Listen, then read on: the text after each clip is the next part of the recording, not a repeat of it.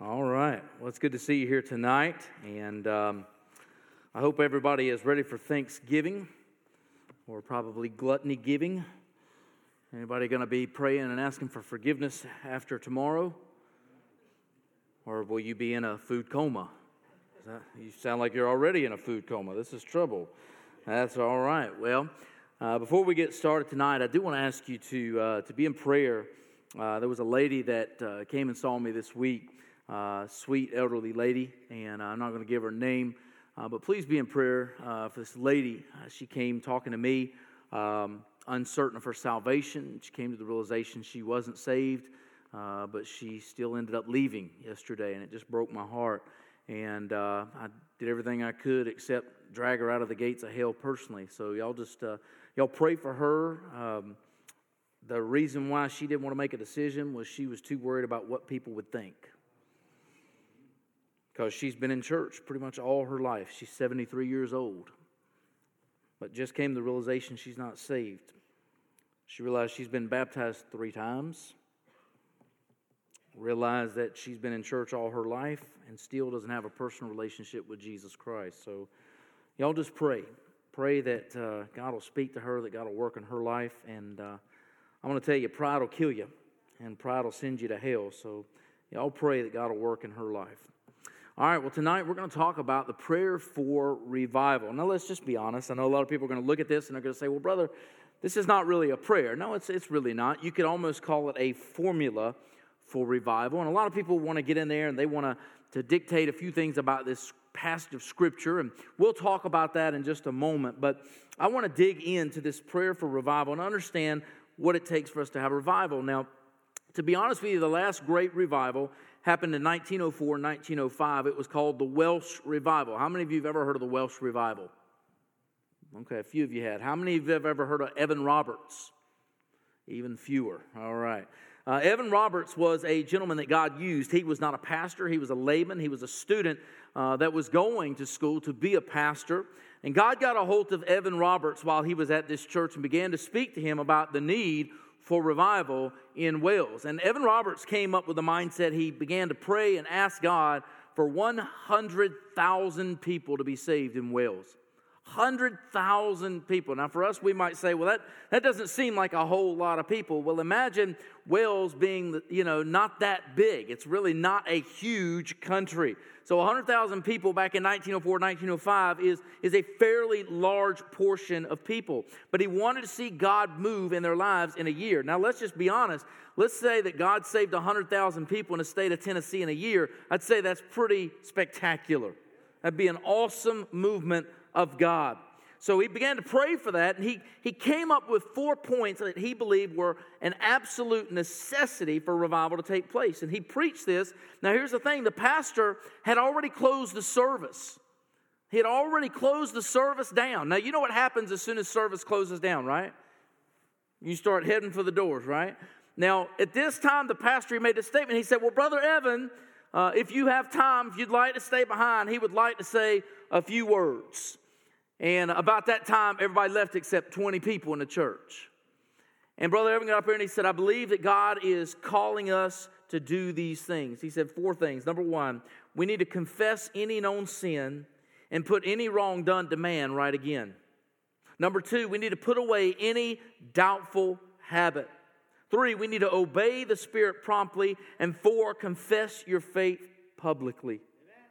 Now, I want you to understand that this man, he got down at the altar and he said, and here's what we're going to do. He said, we're just going to pray for revival. Now, here's the thing. They were at a prayer meeting.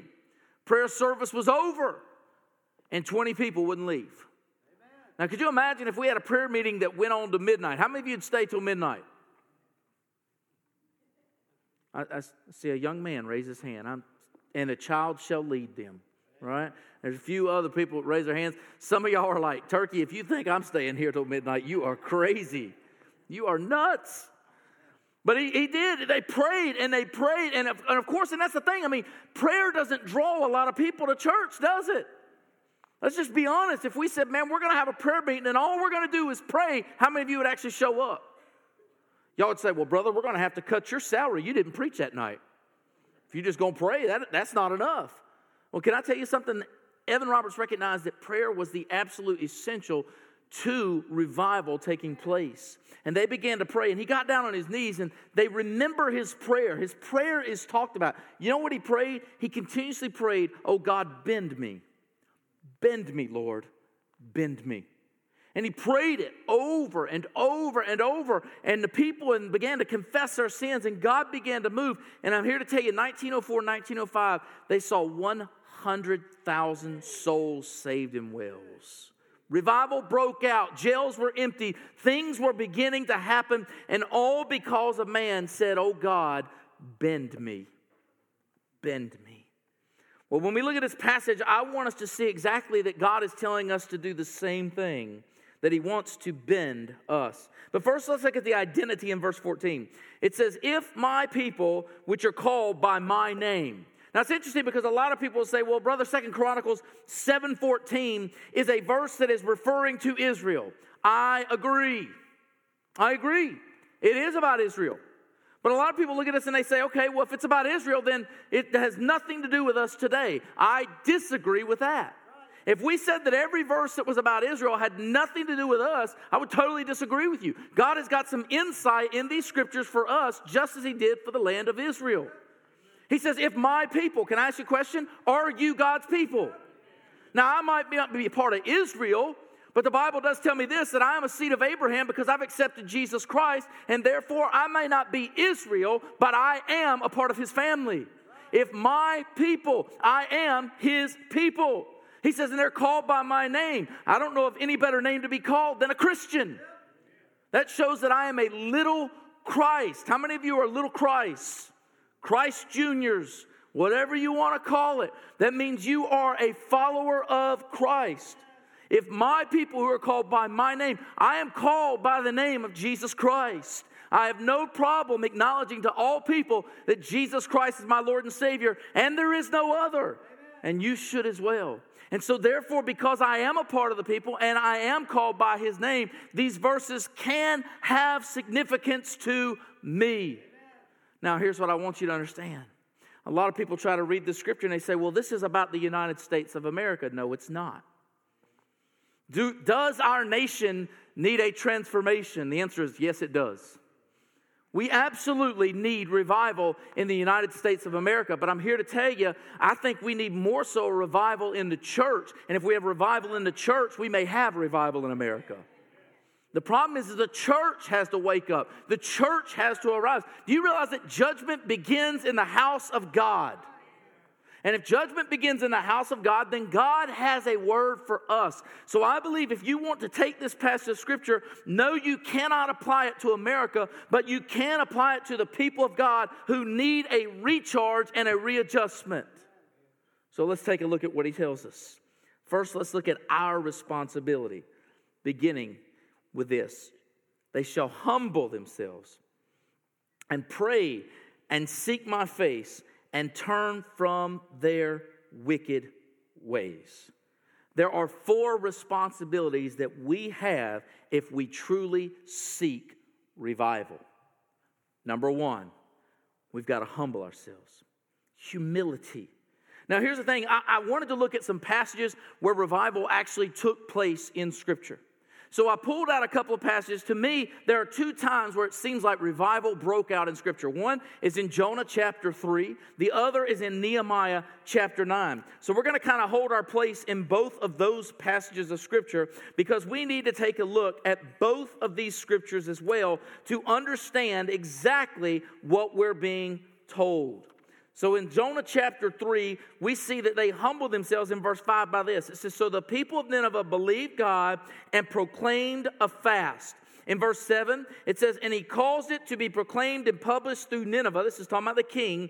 By the decree of the king and his nobles, saying, let neither man nor beast, herd nor flock taste anything. Let them not feed nor drink water. If you flip over to the book of Nehemiah, Nehemiah chapter 9, it says in Nehemiah chapter 9 and verse 1, it says, now in the 24th day of this month, the children of Israel were assembled with fasting.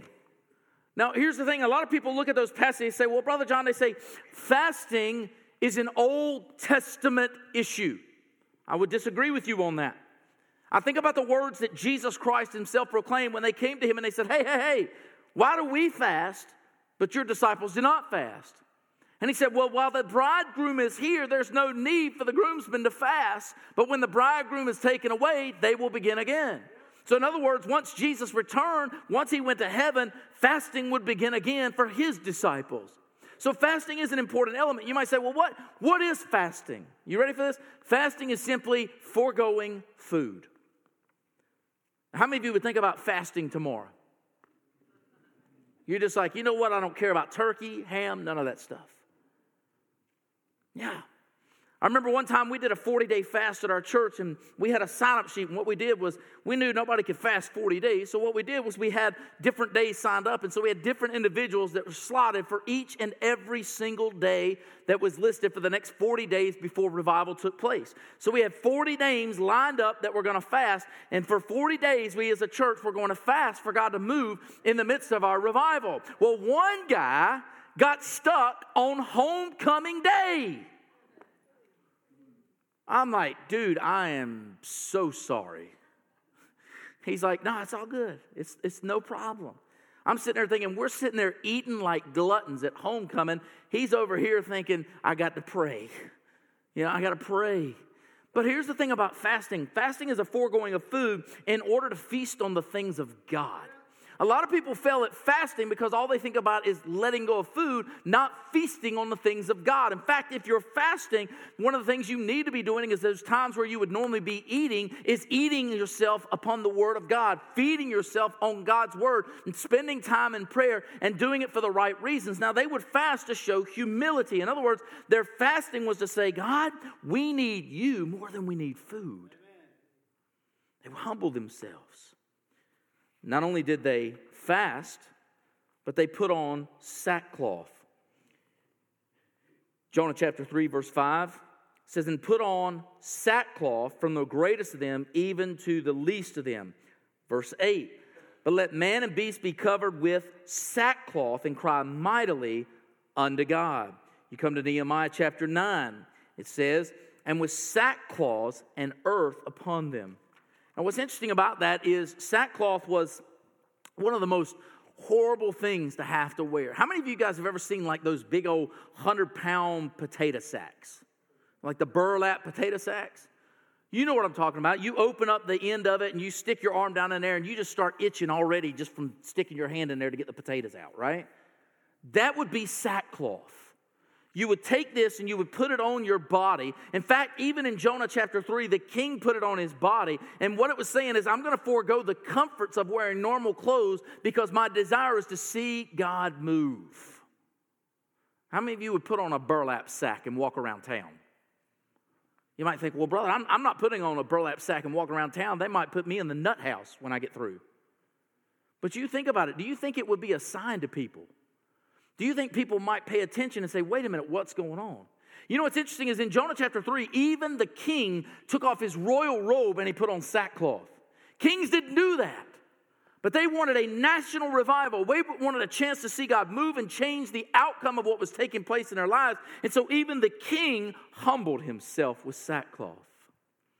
Third thing in the way they humbled themselves, Jonah 3:6 tells us they put on ashes. It says, and they sat in ashes.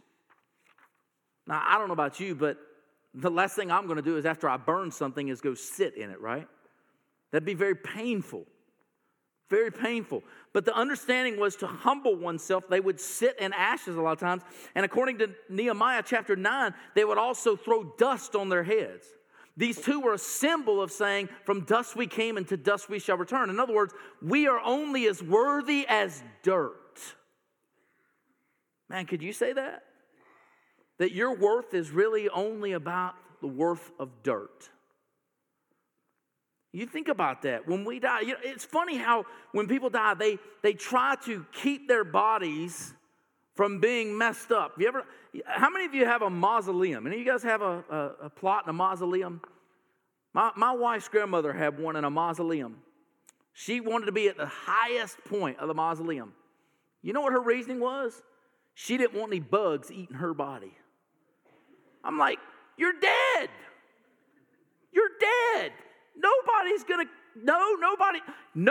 going to open the casket back up and go, yep, that's what she looked like 100 years ago. It's just not going to happen. But she was so afraid of that. My thing was simply this: from ashes you came, and to ashes you shall return. Dust to dust. It's that simple. You're going to what? Decompose. Why worry about this body? This body is merely a tent. So what they're saying is guess what? We recognize our worth is nothing more than dust and ashes. They humbled themselves. Well, the second responsibility we have is to pray.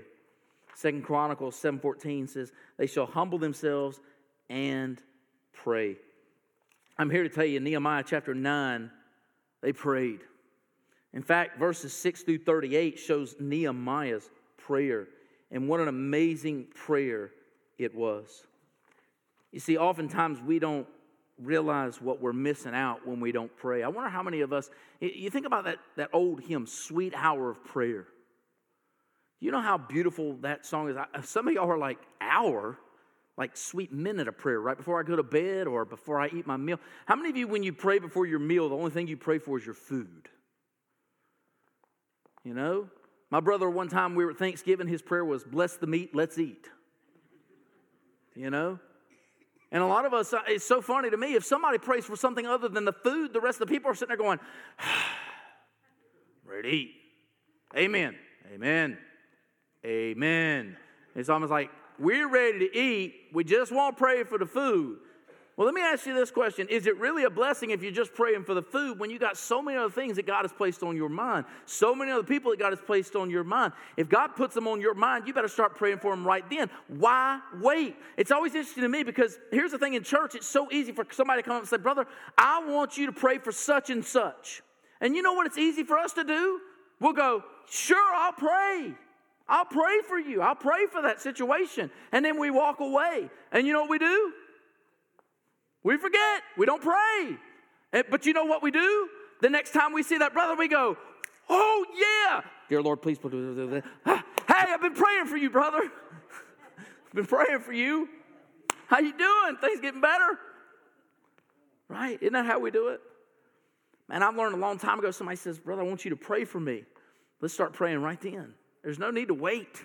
There's no need to forget. If you start praying right then, it'll be a lot more heavily upon your mind so that you pray for them later as well. The thing about prayer is that it is our connection to God. I think of prayer like I think of communication with your spouse. How many of you like to talk to your spouse? I'll get some of y'all in trouble tonight. That was not many hands. We're going to have a marriage conference coming up very soon. There were not many hands on that one. You think about this. If you don't communicate. Now, remember this. How many of you communicated when you were dating, before you got married? Some of y'all were like, oh, I remember those phone calls. I remember the letters he used to send me. Some of you young people are like, letters? Stamps? Text? Right? You think about it. We would always talk. I remember talking all through the night on the phone with my wife before we got married. Now she calls me up, I'm like, 15 minutes. I'm like, babe, I'm tired. I got to go. I think some of y'all treat God like that, don't you? You're like talking and praying to God. You're like, Lord, I'm tired. I got to go to bed. Forgive me. Click on the television, watch another 45-minute show. We're good to go. You see, we fail to realize how important prayer is. We fail to realize how important prayer is in the church. I remember one time we were praying at church, and I love the way Brother Mike does it. I love that. I enjoy getting down here and praying about specific things. But I remember one time I was doing that at the church I was at in North Carolina, and this lady walks out, and I remember she was complaining to somebody. Go figure, complaining in church, right? She was complaining, and she walked out, and she said, I just don't think I'm coming back on Wednesday. And the lady asked her, said, well, why are you saying you won't come back on Wednesday? She said, they pray too much. Wow, we pray too much. I didn't know a church could do that. Do we preach the word too much? Do we worship too much? Is it just something you don't like? And that's really what it comes down to. We could do a lot more worship and we could do a lot more studying of God's word, but the moment we start praying a little bit more, people get a little bit uncomfortable. But what they don't realize is God said, my house shall be called a house of prayer. Prayer. Why? Because we realize that without God, we can do absolutely nothing. Number 3, he says, if my people who are called by my name shall humble themselves and pray and seek my face. Now you think, well, that should be pretty easy, right? We come to church, we're seeking the face of God. Well, that's not always necessarily true. Nehemiah 9, verse 3, I love this. They stood up in their place and read in the book of the law of the Lord their God for 1/4 of the part of the day, and another 4th part they confessed and worshiped the Lord their God. Wow, a half a day service.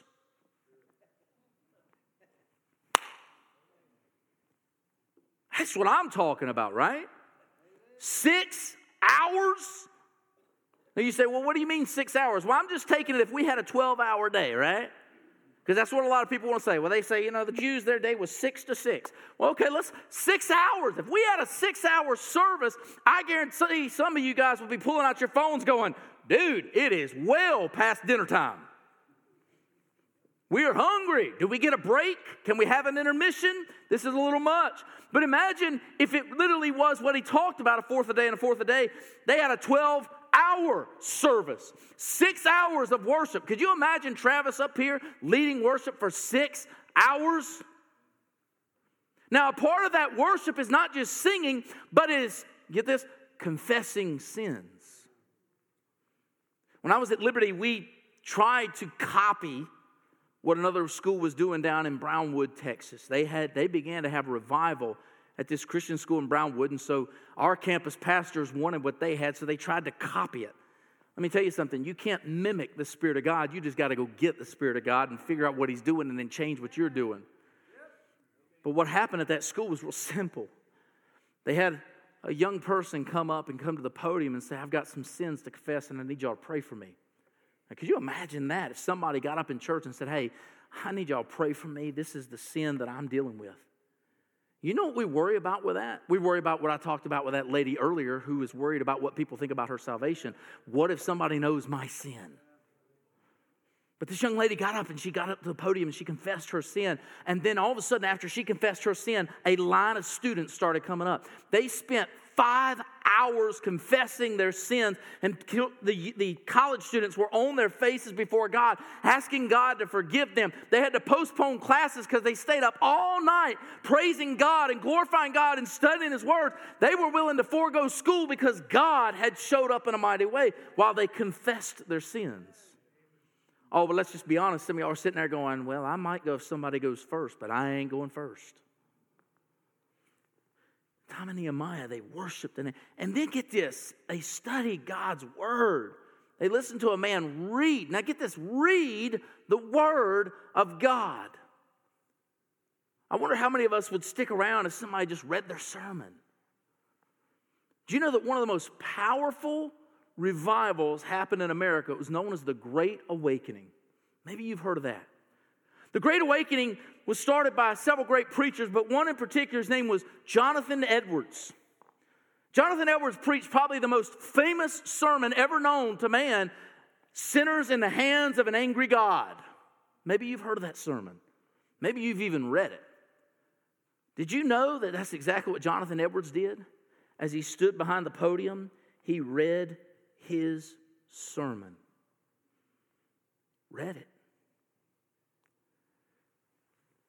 They say that the people that were in the church at that time felt that the floors opened up underneath them. That the pit of hell's engulfing flames were shooting up at them. And they were hanging on by a spider web. They said there were people screaming in the church while he was preaching sinners in the hands of an angry God because they were so afraid of going to hell and they would not let go. Whew. That's what happens. When people confess, they get deep into the Word of God. They seek the face of God.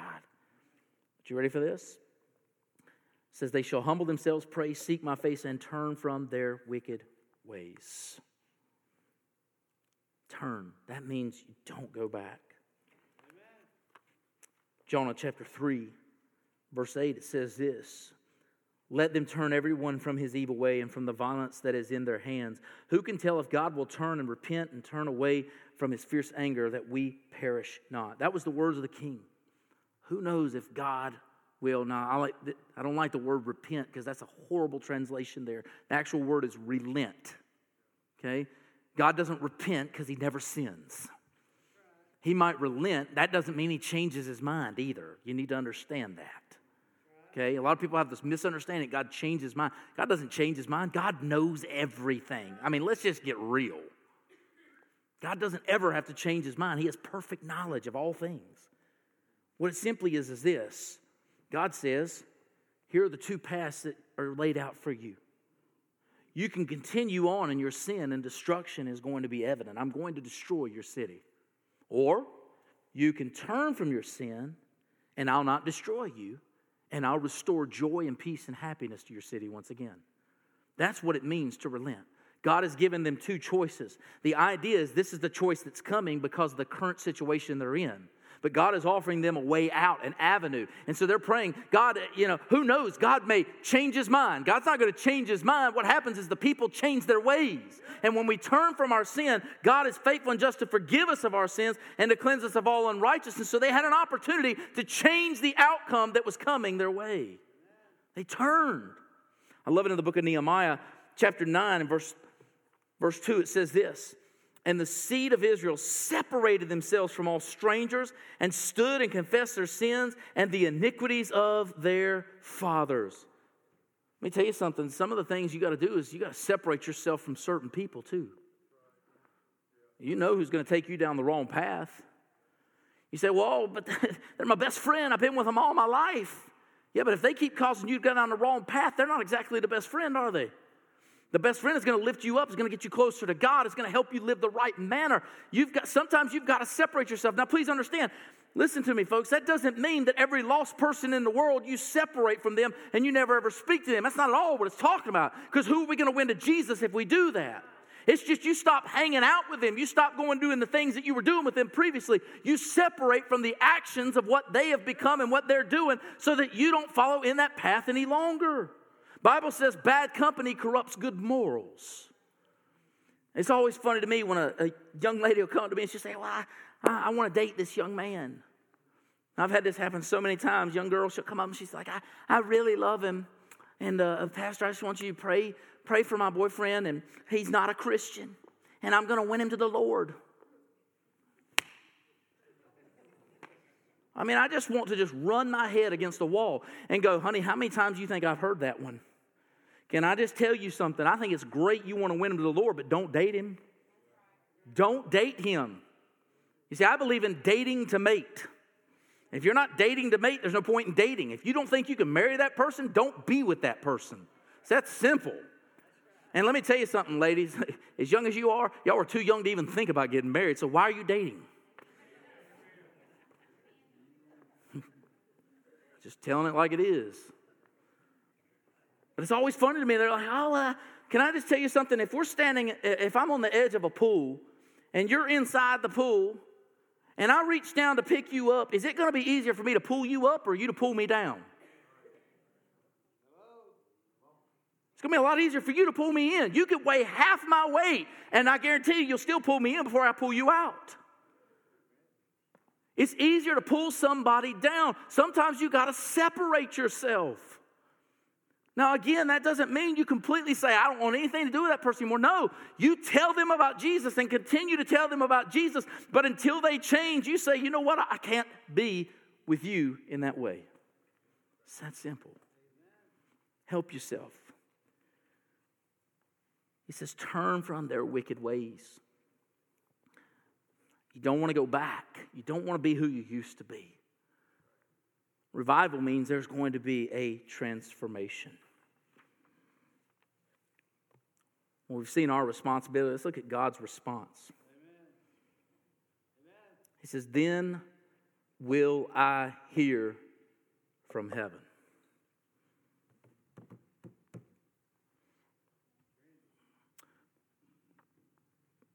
People say, well, Brother John, God's not answering my prayers. Some of y'all love Garth Brooks' song, Unanswered Prayers, don't you? Can I just go ahead and put this on point? That's a garbage song. There is no such thing as unanswered prayers. Nothing. You say, well, Brother John, I'm not hearing from God. What do you mean there's no such thing as unanswered prayers? I mean, God hasn't answered my prayer. No, God has answered your prayer. It's just, have you heard what he said? Now, I'm going to tell you how God speaks. I'm going to tell you how God answers prayer, because it just may not be the way you want it to be.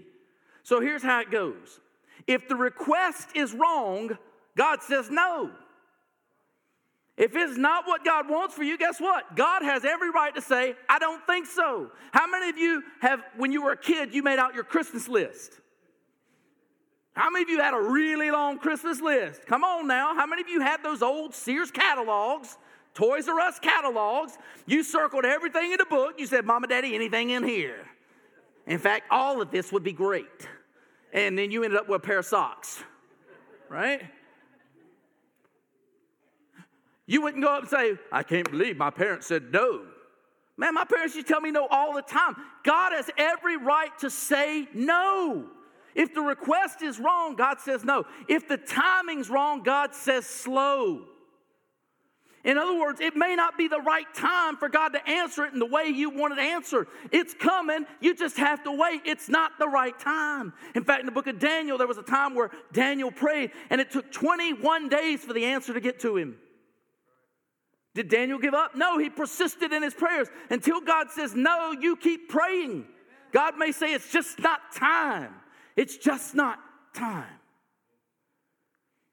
So if the request is wrong, God says no. If the timing's wrong, God says slow. If you're wrong, God says grow. You see, if you've got sin in your heart, Isaiah 59 says it puts a veil between you and God is not going to answer your prayer because your heart is not right with him. I mean, could you imagine when I did something? How many of you ever got grounded? Anybody get grounded growing up? Y'all a bunch of liars in here. Every hand should go up. I know you all got grounded at some time, right? Stuck in timeout, right? That's what they did back in the day. Now, they used one of these, didn't they? I got grounded plenty of times with a belt on the ground. You know? Child abuse. I tried that once. He said, go ahead and call 911. I didn't push it. But you think about it. I mean, when you get grounded, it's always funny to me, the kids that come up, and you're grounded for a week. Like a day goes by, and they go, can I have my phone back? Really? What does a week mean to you? 7 days, right? Not 1 day, 7 days. You know, they come back day 2, they're like, can I have my phone back? In other words, now let's just be honest. This has worked for a lot of kids. If they aggravate you enough, you do what? Fine. Fine, have it. That's horrible. Can I tell you why? They're going to keep doing it. It'll happen the next time, and the next time, and the next time, and your grounding means nothing. God doesn't give in till you get right. God's not going to go, oh, well, they really need me and they're really asking for it. Even though there's that sin in their heart and in their life and they won't give it over to me, but they really need my help. No, God's going to say, you got to grow first. You got to get your heart right. You got to be living free of sin, and then I will answer your prayer. So if the request is wrong, God says no. If the timing's wrong, God says slow. If you're wrong, God says grow. But if the request and the timing and you're right, God says go. He answers every single prayer. He says, I'll hear from heaven. I love it in Jonah 3, verse 10. He says, and God saw their works, that they turned from their evil way, and God repented of the evil. God relented of the evil. God heard them. He listened to them when they cried out to him and they turned from their wicked ways and they repented of their sins and they humbled themselves and they prayed and they sought the face of God. God heard them and he turned from the evil that was going to befall them. Could you imagine what would have happened if Sodom and Gomorrah fell on their faces before God? They might not have been consumed. But he says, I'll hear from heaven and will forgive their sin. Jonah 3:10, he finishes by saying, and God repented of the evil that he had said he would do unto them, and he did not. I want you to understand that God will forgive sin. But I also need you to understand something. That doesn't always mean that the consequences of your sin are let go. You say, well, what do you mean, brother? Well, I'm glad you asked that question. Let's say one of you guys came in tonight and you murdered somebody just before you came in. I know this is a rough story, but let's say you murdered somebody. You decided tonight at the altar you're going to get your heart right with God. God, please forgive me. I killed somebody. And all of a sudden the cops come in and they arrest you and you go, well, wait a minute. God's forgiven me. Yeah, you're forgiven, but there's still the consequences of your sin. And one time a young lady came into me and she asked me, she said, pray for me. She said, she's 17 years old and she was pregnant. And she said, I really know I messed up. And I said, yeah. It happens. I said, now, one thing I do want you to know, that baby is still a blessing. Because I'm going to tell you something. A lot of times we end up showing condemnation on young people. And a lot of people say, well, we don't believe in abortion. Well, sometimes we force their hand by being so judgmental. Hello?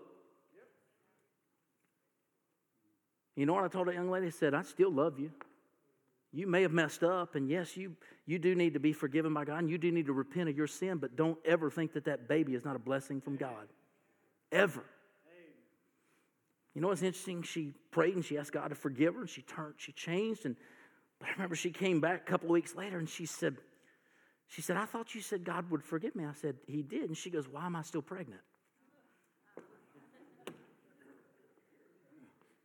Because the baby's not a sin. Your actions were, and your actions created consequences, and therefore God may want you to live with a consequence. I'm glad she kept that child, because I'm here to tell you, now she's in church and all her children are saved too. Could have turned out completely different how we handled the situation. God will forgive. Let me tell you something. We as God's people ought to be able to forgive too. And guess what? You may have to forgive somebody that don't even apologize to you. Man, isn't that hard? Forgiving somebody that don't apologize to you? Because if you don't forgive them, you end up holding a grudge, and that puts a barrier between you and God, and it just ain't worth it. Man, if you just learn to live with the mindset that I don't care what people say to me, I don't care what people do to me, I still love them in spite of their sin.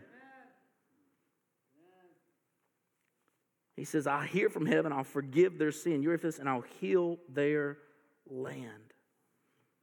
And this is why a lot of people think that this is just for Israel.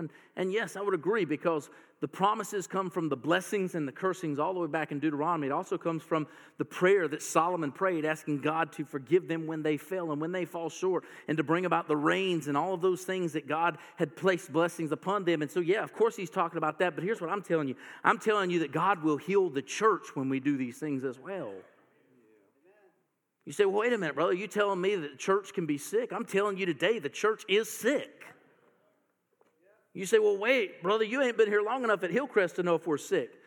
You're a part of the church. You're sick. You say, well, how do you know that? I know it because, let's just be honest, how many of us are humbling ourselves like we ought to? How many of us are falling on our faces before God? I'm here to tell you, the altar should always be full. You want to know why? Because we are unworthy to even be here. You agree with that? I'm unworthy to be in God's house, to be in God's presence. I am unworthy. So I need to humble myself before God. I don't mind falling on my knees before God or falling on my face. A lot of us don't realize being prostrate before God shows God that we are serious about getting right with Him. A professor of mine one time, he told me, he said, I got down on my face in the church, and he said, God said, you got to get lower. So he said, I went outside and I stuck my face in the dirt, and God said, you got to get lower. He said, I dug a little hole out from my nose so that I could put my face completely against the ground. And he said, is this low enough, Lord? And he said, yeah. We got to be willing to humble ourselves. We got to pray. Man, we as a church, we've got to pray. And I'm going to tell you, oftentimes people say, well, we want to pray heaven down. I don't want to pray heaven down. I want to pray myself up to heaven. You see, all too often when we talk about worship, we talk about wanting to bring heaven down. God wants us to bring us into His abode. I want to be like Enoch. I want to walk with God and just transcend into heaven. How about you? I'm not happy enough just being here.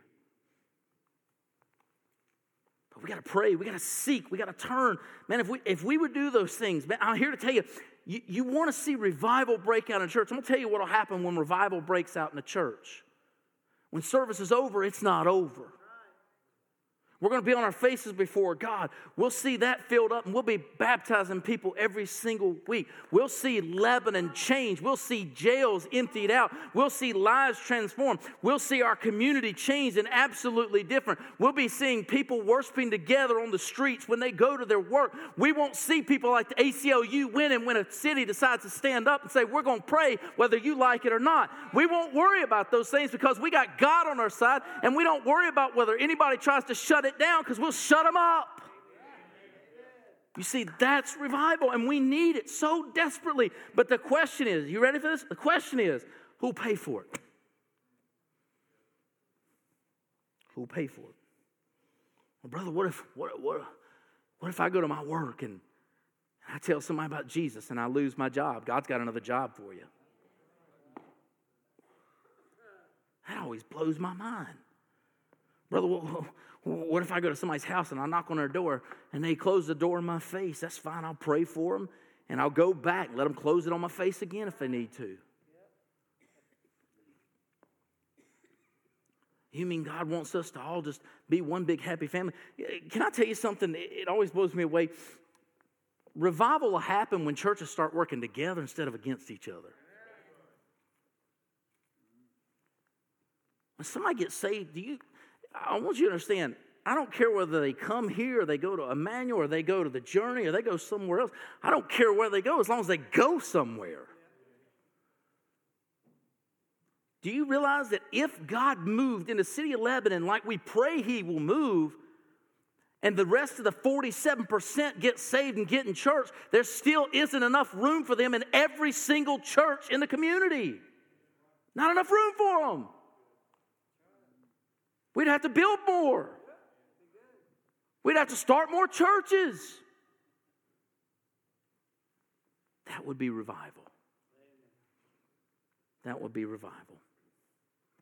But who will pay the cost? I guess that's the question I have for you tonight is, how badly do you want it? Evan Roberts stayed till midnight praying. Bend me. Bend me.